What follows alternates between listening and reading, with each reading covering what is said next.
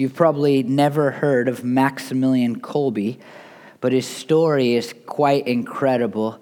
He lived during the Holocaust, and his friar housed 3,000 people that were fleeing from Poland, I believe, and about 2,000 of those people were Jewish. And so you can imagine that he drew the ear of the Nazis. And so he ended up himself in Auschwitz, and he did not take many days the food rations, but instead donated them to his fellow inmates, his fellow prisoners.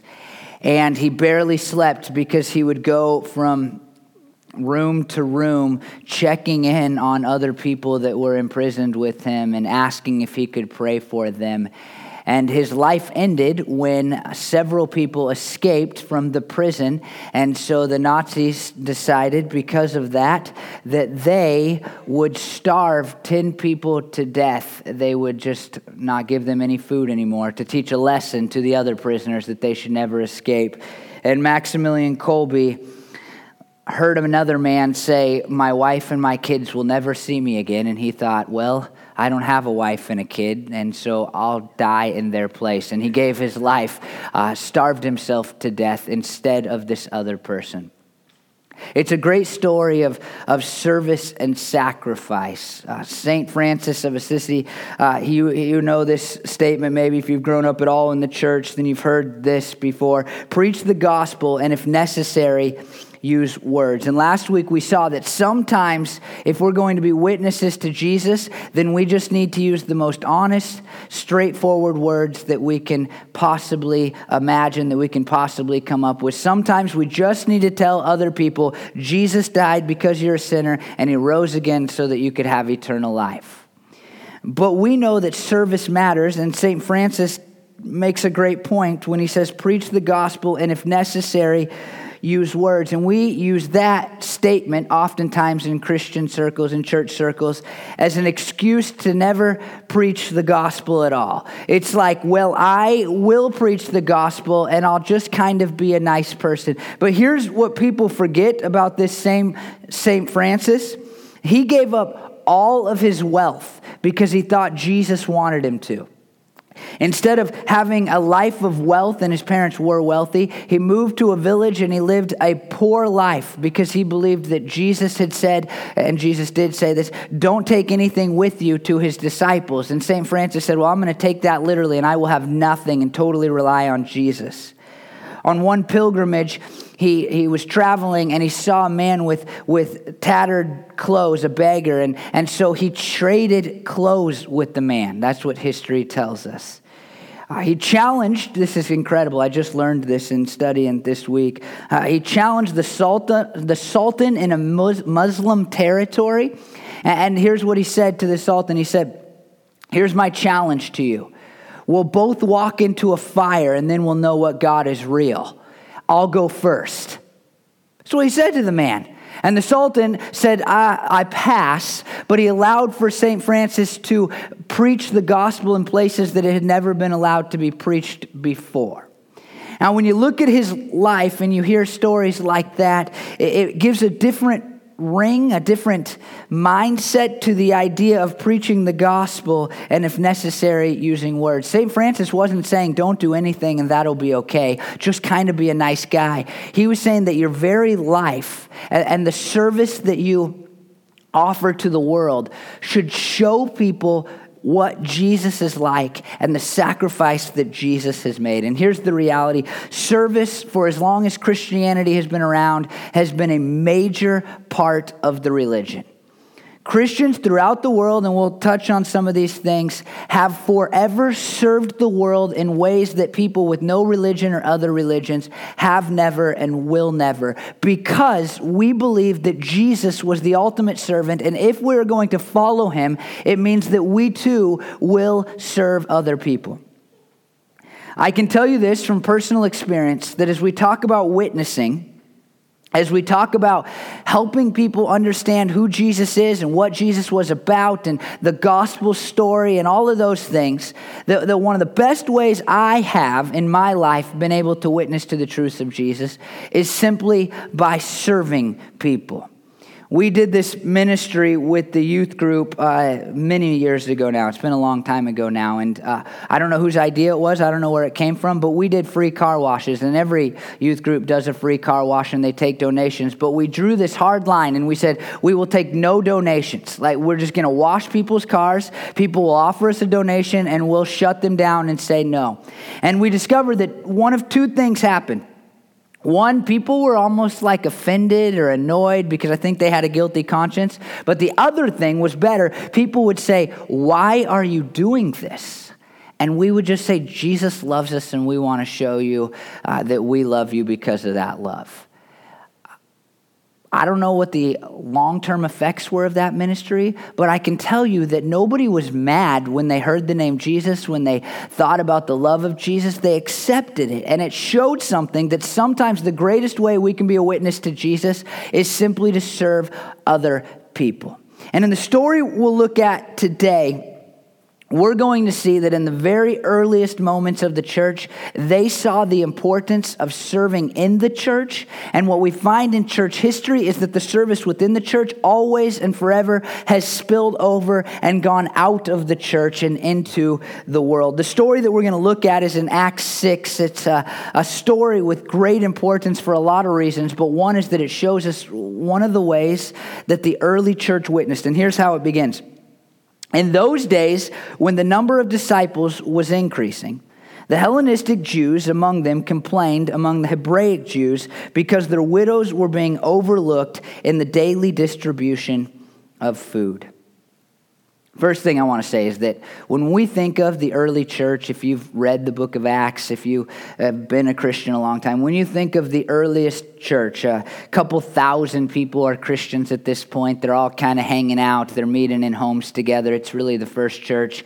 When you think about that, you think, if I could just be a part of a church like that, then everything would be great. We have this mentality that the first church, the earliest church, was perfect in some way, that they were void of problems, that everything was always smooth. But right here in one of the earliest stories about how church operated and how they were adjusting to growing into new problems, we see that there are problems. In fact, there's quite a big problem. One group of people in the church think that they are being overlooked. They think they're being discriminated against when it comes to their widows being fed. When a widow was in Jerusalem because their husband had died, a lot of times, often, it was in other places. Their husbands would die, and so they'd come to Jerusalem to spend the rest of their lives in God's city. Those women would be without any income. They would be without an inheritance because the inheritance often went to the oldest son. And so they'd show up in Jerusalem without anything. And when they became Christians, then they lose the synagogue and they lose the resources that they had available to them. And so their food, literally their eating each day, was dependent upon this new thing called the church that had no real organizational structure except those 11 guys plus a new guy are in charge. The early disciples. And so when this takes place, they're going, hey, wait a minute, our group of people, in the NIV it's described as the Hellenistic Jews, the Greek Jews, are not getting food.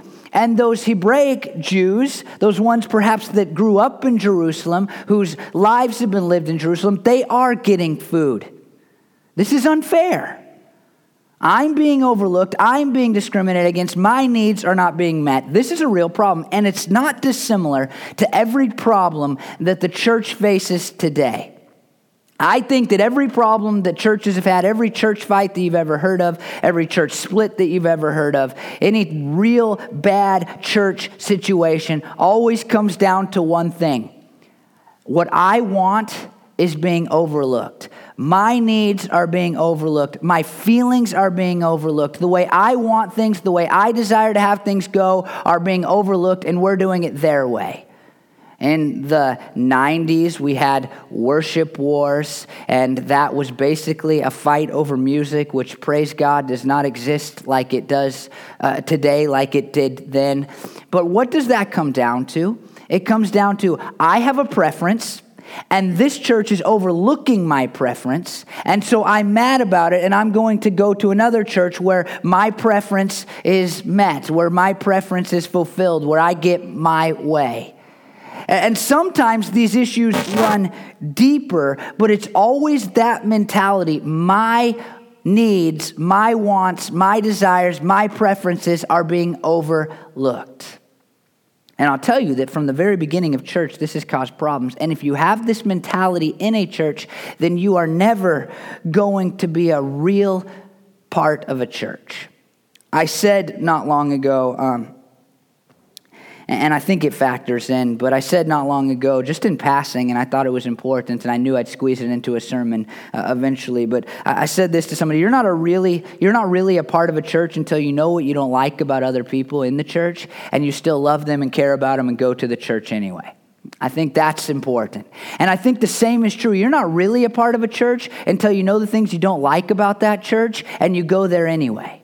Now, you can go to a church and never learn anything and never really be a part of it and go, well, this place seems magical and perfect, but you're not really a part of that church until you're like, well, I don't like that, and his leadership style stinks, and I wish they would do this a little bit differently, and I can't believe they did that, and that was a stupid idea, and why don't they just do it like I did it at my old church? But I'm still here, and I still love you, and I'm still a part of what's taking place.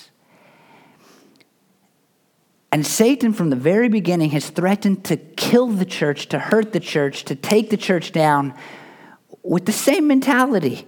My way is best, and you're not doing it that way. I'm the most important, and my needs aren't being met. So I'm mad. I'm angry. I'm frustrated. I'm going to complain about it. And so the first thing, this is just a side note, just recognize that our church will never be a perfect church. Recognize that our church will never do everything right. Recognize that we have no intention on doing things your way all the time, nor do we have an intention of doing things my way all the time. There's plenty that we do here that if I just could do my way all the time, we would do it a different way. It's not about our way. It's about doing what God wants and hopefully being, pretty good, but we'll never be perfect. And so be a part of the church anyway. Now, here's the cool part, and I hope we have a church like this. The early disciples, they don't just dismiss the complaints and go, figure it out, you're an idiot, we have other things to do, this is stupid, get your own food, or anything like that. They listen to the complaint, and then they respond to the complaint. Now, I want to point this out in our church. I think we've done a great job of this. It's another side note. But in our church, I think we have cultivated a culture in which you can say anything to me about what you don't like and know that I will listen to you and respond in a way that I think is appropriate as I get other leadership involved in the conversation. I've said this before, but somebody said to me not that long ago, maybe a year ago now, hey, you ask us to think about communion and what it means on a Sunday, and then you don't give us any time to do that after that song that we play during communion. Well, we should. And so we just made a simple change. I think that in a good church, not only do you know that there's things that you don't like, but you should be able to express those things in a caring, loving, valuable way and have those complaints heard. It may not always change things, and you have to be okay with that, but you should have them heard. And that's exactly how it was in the early church, because this is what happened. So the 12 gathered all the disciples together and said, it would not be right for us to neglect the ministry of the word of God in order to wait on tables. Brothers and sisters, choose 7 men from among you who are known to be full of the Spirit and wisdom. We will turn this responsibility over to them, and we'll give our attention to prayer and ministry of the word. Now, at first glance, it seems that the disciples are very dismissive of the importance of this ministry that's taking place in the church. That phrase, wait on tables, seems demeaning, it seems disparaging, it seems like they're looking down on this role and this important ministry that's taking place in the church. But here's what I think. I think that's because we as Americans view waiting on tables as something kind of lesser. No offense if you're a waiter or waitress. I don't. I did it for a while. But I think we think, well, it's just somebody serving tables. Because what you have to notice is that while they say it would not be right for them to wait on tables, they seem to take it pretty seriously that the tables are actually waited upon, if I can say it like that. In fact, notice this now. They say we shouldn't neglect the ministry of the word and prayer. We should be praying and ministering to other people. But here's the plan. We're going to elect 7 people. And they need to be known to be full of the Holy Spirit and wisdom.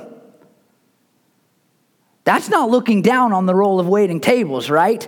I mean, they're going, we need to find guys that are godly, that are full of the Holy Spirit, that have been walking with the Lord and for the Lord and have been able to demonstrate and prove that. We need to find guys that are wise, that know the will of God and understand it and are able to put it into practice to wait on these tables.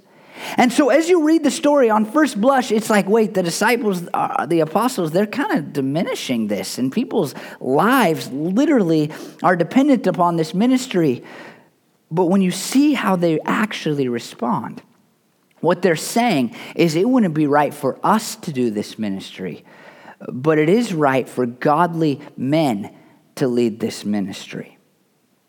Now, there's a couple of things that are really important in just this section right here about the importance of service when it comes to being a witness. And the first is that the disciples had a role. These apostles had a role, and their role was to seek the will of God for that church, for this new thing called Christianity, for the people in that church. It was to seek the will of God, to entreat God, to ask God to move. That was one of their jobs, and their other job was to go around the countryside and say, hey, this is what God has said. You need to repent. You need to be baptized. Jesus died. He rose again. We are witnesses to these things. They had a specific job to do. And they knew that if people didn't step up and serve, then they would not be able to do that job the way that God had called them to do it. And so they put a high importance on finding godly men filled with the Holy Spirit and wise to do the role that they cannot do and continue to be faithful to what God has called them to. And here's the thing. I just wonder this sometimes in our church and every church, and we're better than most. What things are other people in our church not able to do because you're not doing the things that you're supposed to do? See, one of the key parts of witnessing is that you do your job so that I can do my job, so that they can do their job, so that they can do their job, and they can do their job, and they can do their job. And a perfect church, and it's something I pray for almost every single week, a perfect church, not perfect, I already said we can't be. A good church, a great church, is a church where 100% of the people are doing 100% of the work. And you've heard this stat that it gets said a couple of different ways, but there's like this 10-90 rule. It's often said that 10% of the people in any organization will do 90% of the work. 90% of the people will do 10% of the work. But in a church, if it's going to function the way that God has called it to, then 100% of the people need to be serving God in the way that God has called them to serve God, and 100% of the people should be doing all the work. And so the question is, as we look at this story, the first question is, what is not happening because you're not doing your job and not freeing somebody else up to do their job? I can tell you that if some of you would step up, I could preach better sermons. That's just the honest truth. I could preach better sermons if some of you stepped up and did things that you are able to do, that you are good at doing, that you are equipped to do, that you've been called to do, that God wants you to do for our church. You have, I promise you this because I have very few skills, you have a unique skill set that I do not have. And you should be using those things to serve our church so that everybody else can do the things that they should be doing to serve our church. And when it happens, this is what's pertinent to our sermon today. When that happens and everybody starts serving and everybody starts fulfilling their role and everybody starts doing the things that they can do and that they're called to do, then more and more happens and we become a better and better witness to the world as a church. Now, here's the other part. It's really cool. Certain ministries in the church need people to oversee them, godly people.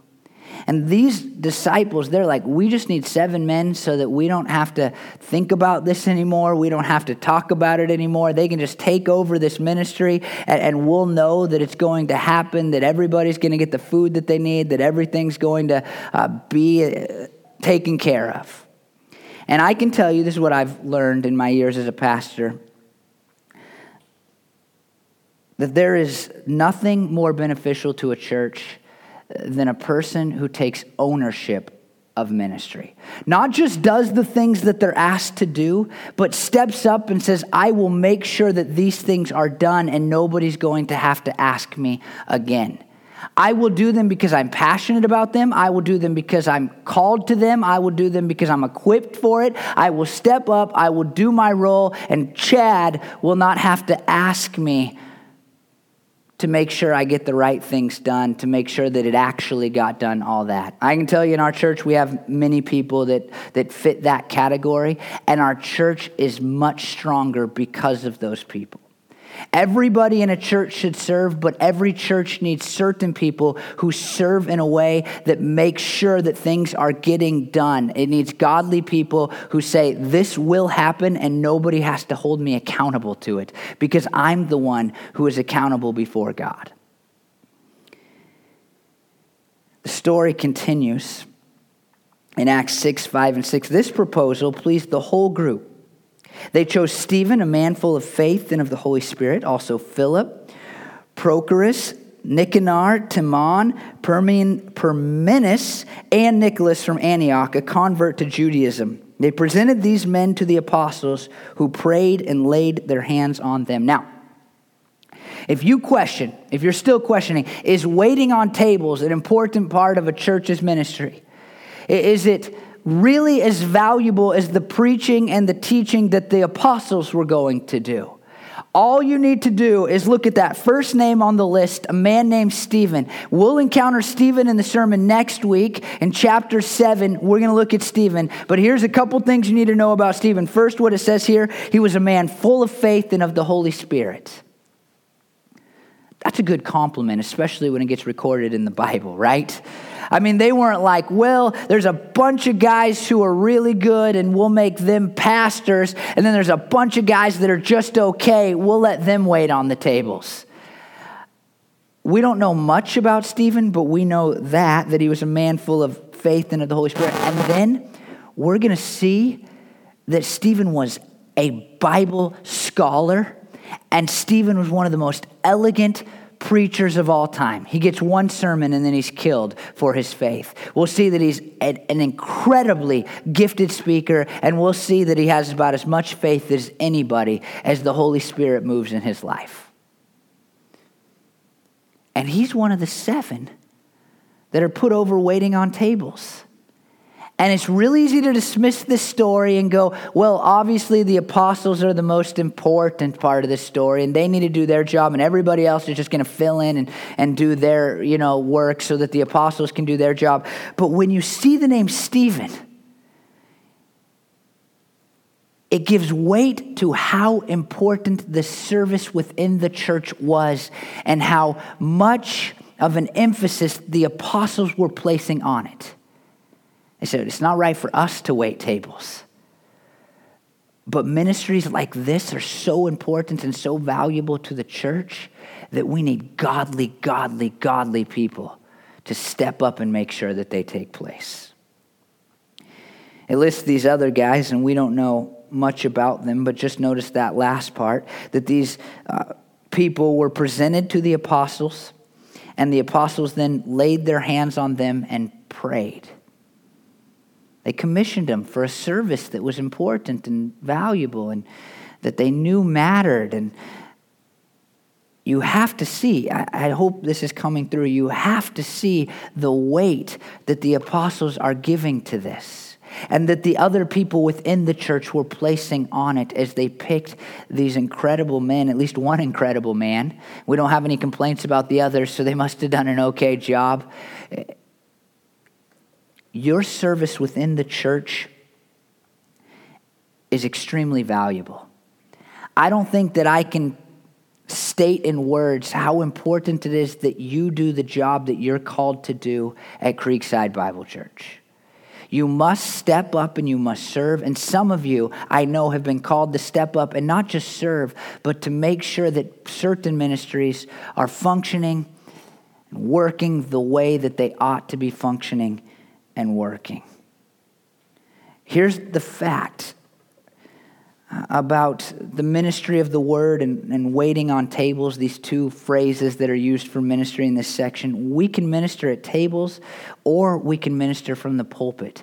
But both in this section are important and they're valuable. They matter to the church. And because they matter to the church, they matter to the world. Because one of the greatest ways that we can witness is to build the strength of the church, so that when people look at it, they go, man, those people are godly and they love each other and there's community and great things are happening and they're reaching out and they're helping the hurting and they're helping the broken. These things must take place if the church is going to be a witness. And so you must serve for that to happen.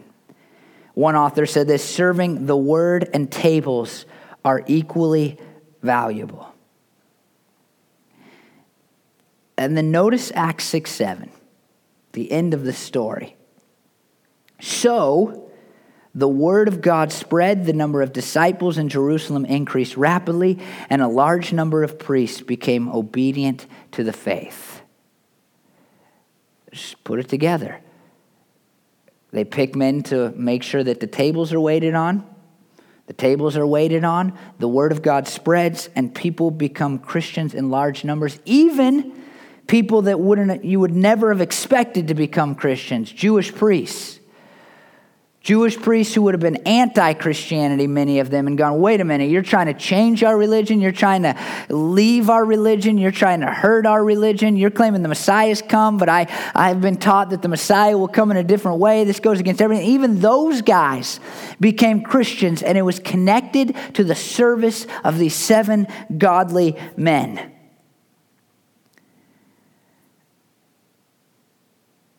There's several things that are important about serving. The first is this: it matters both inside and outside of the church. In this story, the witnessing happens almost secondhand, right? The people serve the church, and then the apostles are able to go out and be missionaries and serve and tell people the words of Jesus. And so you can witness simply by setting up coffee on Sunday morning. You can witness, hint, hint, by coming and helping us with Fun in the Park on Saturday. You can witness by putting new wheels on that big blue thing that we bring in on Sunday mornings with all of our equipment. You can witness through these things. And some of you would be much better at witnessing through these things than I am. Hint, hint. Your service within the church allows for other people in the church to do other things. And as we all do the things that God wants, the church is built and the world looks at the church and goes, wow, there's a difference there. That's something I want to be a part of. They have hope and peace and joy and love, and I need Jesus too. The Bible says that the church is the representative of Jesus on the earth. We are called his body multiple times in the New Testament. Really, the idea that the Bible gives us, and this is scary, but the idea that the Bible gives us is that when a person is looking for Jesus, they should be able to look at the local church and understand what he is like. Every local church should be a witness to the character, the nature, the service, the gifts of Jesus. And I don't think it happens today. because 10% of the people are doing 90% of the work. It's not that bad in our church, thankfully. We have a much higher percentage of people who are doing work here. But nationally, 10% of the people are doing 90% of the work in churches. And so when you walk into most churches, you may see bits and pieces of Jesus. Come out quite like I meant it to. But you may see bits and pieces of Jesus, but you're not going to see a great picture of what he is like. And so the witness of the church is diminished because people are just showing up on a Sunday, singing a few songs, hearing a sermon, saying, do I feel good about that? And then going away. But when every person in the church is serving using their God-given gifts and abilities, then we look more like Jesus. And people can go, what's Jesus like? It's a lot like what you see at Creekside Bible Church. That's the hope. In John 13:35, Jesus says, by this everyone will know that you are my disciples if you love one another. If you're serving and taking care of the people in your church and helping your church, then you start to show off the fact that you are a disciple of Jesus. In 2 Corinthians 9:12 and 13, the service that you perform is not only supplying the needs of the Lord's people, but it is also overflowing in many expressions of thanks to God. Because of the service by which you have proved yourselves, others will praise God for the obedience that accompanies your confession of the gospel of Christ and for your generosity in sharing with them and with everyone else. Paul says, as you serve, you not only meet needs, but it causes other people to praise God for the work that he is doing in the world. You are witnessing to the truth and the grace and the love and all the good things of Jesus. And then the Bible is just ripe with language about taking care of those in the church. It's an important expression of the Christian faith. Excuse me. Acts 4:33 through 35. And God's grace was so powerfully at work in them all that there were no needy person among them. From time to time, those who owned land or houses sold them, brought the money from the sales and put it at the apostles' feet, and it was distributed to anyone who had need. Where's that in the church today? And how great of a witnessing tool is that? Can you imagine? Hey, Larry, where'd your house go? Oh, I sold it so that other people in my church could have their needs met. Now, that's when you're showing Jesus off. That's when you're a real witness. People will go, what? What type of love must you have experienced? What type of grace must have come into your life? What type of forgiveness and peace must you now know? What type of hope and eternity must you have if you're willing to sell a house? Just give the money to your church so that other people can have their needs met. That's witnessing. And we forget that. And here's the thing, I said this earlier, but the service within the church has always spilled over and gone outside of the church. It's one of the great things about serving others, is that it starts within a church, but it spills over. In Acts 3:6, it says this, this is Peter talking to a man who's a beggar, and here's what he says, silver or gold I do not have you, but what I do give you in the name of Jesus Christ of Nazareth, walk. And this beggar who had never been able to walk stands up. Starts hanging out with them. In James 1:27, we read this, religion that God our Father accepts as pure and faultless is this, to look after orphans and widows in their distress and to keep oneself from being polluted by the world. The religion of Christianity has always been a religion of service, and the service has always started in the church and then spilled over out of the church. In the 2nd and 3rd centuries, it was a common practice for people to take babies they didn't want due to disabilities, undesired gender, etc. And abortion was not as easy as it is in America today. So after they were born, they would just take them into the woods and leave them there to die. And Christians became notorious for going out into the woods looking for babies that they could then adopt as their own.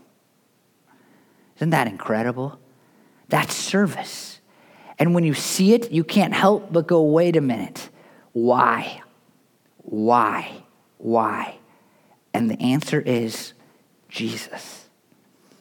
Christian people, you may not know this, led the way in ending slavery. I said that, but they also helped in the Underground Railroad right here in our own country, risking their own lives to help slaves gain their freedom.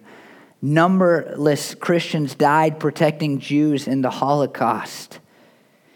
You may not know this either. Sunday school was started to help kids learn to read. Did you know that? It wasn't just a teach the Bible hour when it first began. It was about helping kids who weren't getting the proper education learn to read.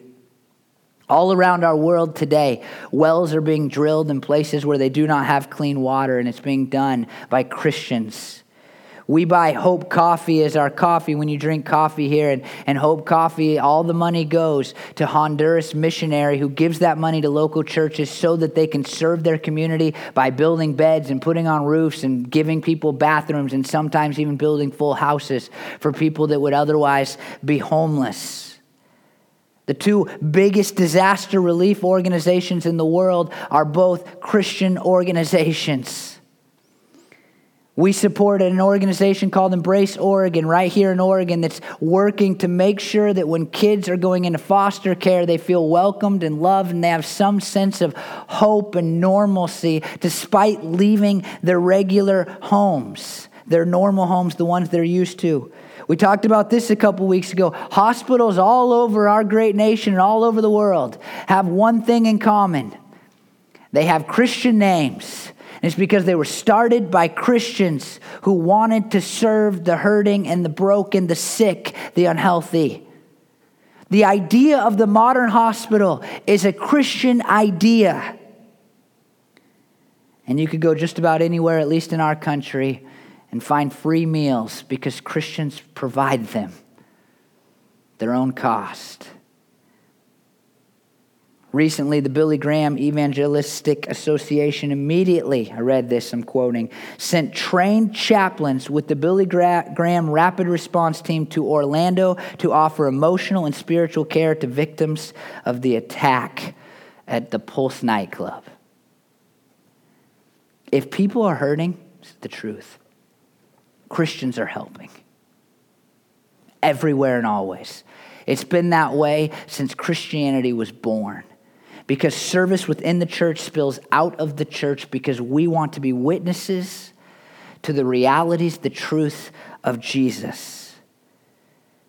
We are still here, quote from another author, the church who loves justice. Don't be fooled by the media or your Facebook feed or by fanatics with hateful words or signs who claim to represent a God of mercy. There is still a church who takes a stand for the oppressed, who defends human dignity, who articulates their views with total respect for the opposing side. Christianity has always been a religion of service, and it is one of the greatest ways that we can witness. And here's the other part. When we serve, we look more like Jesus. It's right in line with the ministry that Jesus did. In Matthew 20:28, it says, just as the Son of Man did not come to be served, but to serve and to give his life as a ransom for many. Jesus did not come to earth so that he could gain. Jesus came to earth as a servant. And if you are going to be his follower, also known as a Christian, then you too will be serving within the church and without. Jesus healed the sick. He fed the hungry. He hung out with people that nobody else wanted to hang out with. And if we're going to be his followers, then we must follow Jesus in that. I can make a claim that beyond love, the greatest thing that we should be known for if we're truly going to follow Jesus is service. Service that comes at our own costs and gains nothing for us. For God so loved the world, the famous Bible verse says. And because of that, because we know the love of God, Christians throughout the centuries have sought to love the world too. And they start by serving and meeting the needs of people within the church and moving their church forward. And it always, 100% of the time, since the Christian movement began with 11 disciples, it is spilled over into the world. And then there's this last part, and it's the part that I've already mentioned that I think is so valuable as we think of witnessing. It leads to the question, why? This isn't biblical. It's just something that I know and I've experienced. But the question why always comes when you actually serve. Not when you're kind of nice to people. Not when you do just enough to make yourself feel good about serving. But when you dive into service, making sure that the tables are waited so that people have food, making sure that people have what they need inside and outside the church. When you live a life that looks like Jesus, then people can't help but wonder, why? Why? In John 4, we read this story of Jesus meeting a Samaritan woman. And Jesus asks her for a glass of water. That's not really service, but it served a purpose in her life because she was disenfranchised. She'd had a bunch of husbands.